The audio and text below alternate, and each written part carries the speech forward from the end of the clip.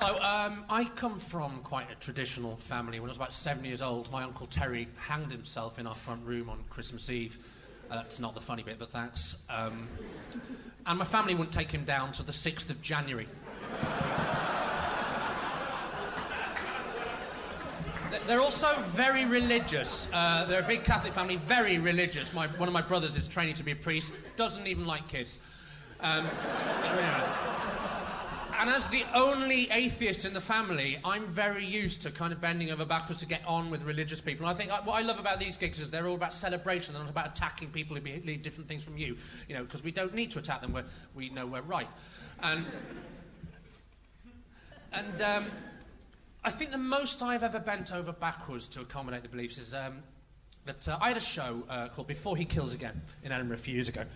And the point of the show was me explaining how I was an atheist and why, and then it was made clear to me that my parents might come and see the show.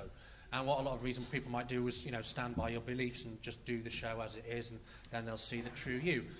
What probably no one except me would do was think, oh, well, I better write a second Plan B show in case they ever turn up, called Nick Doody, My Big Lovely Jesus Hat, about my attempt to make a hat lovely enough for Jesus, but of course in the end I can't because Jesus is too lovely.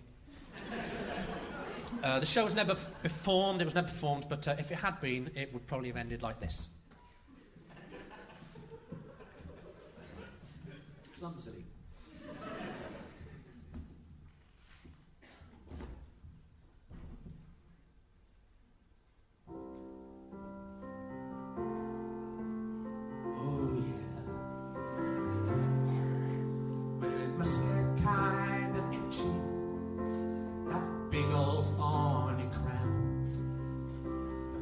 Something better, my Lord can laugh when he comes down.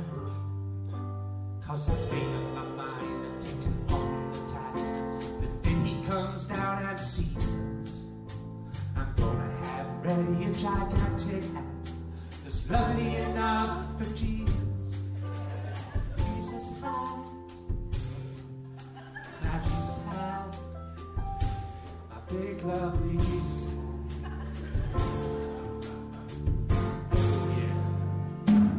It'll be a gas, injected with an alloy ring. Think that's too much? Hell no, this is for Jesus. Ain't nothing too much for him. It will be air competition, aerodynamic, stylish and practical too. With the cross on the top, that's big enough to nail your enemies to. They said I'd never do it. Said it wouldn't fit. Said Jesus probably would feel self-conscious wearing it.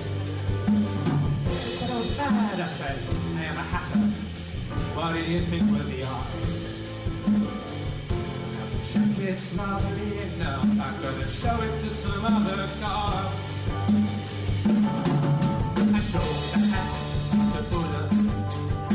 He said it was okay. But Jesus is far lovelier than Buddha any day. I showed it to some Hindu gods, but Ganesh, that thieving punk. He reached out to try and grab the hat, so I swatted away his trunk. Took the hat to Muhammad. He sent me back a note, but Muhammad was illiterate, so I couldn't read what he wrote. To Hare Krishna, he said, Hare, Hare Krishna, Krishna, Krishna, Hare, Hare, Krishna, Krishna, Hare Krishna.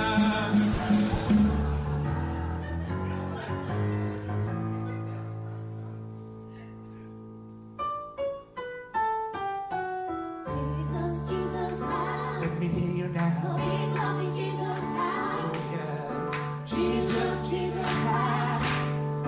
big lovely Jesus had. Everybody. Jesus, Jesus hat. The Big lovely Jesus.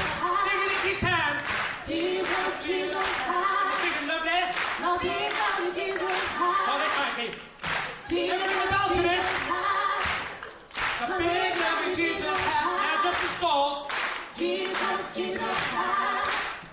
The big love Jesus had. On your head. Jesus, Jesus had. Everybody sing it. The big love Jesus had. One more time. Jesus, Jesus had. The big love Jesus had. But is it love enough for Jesus?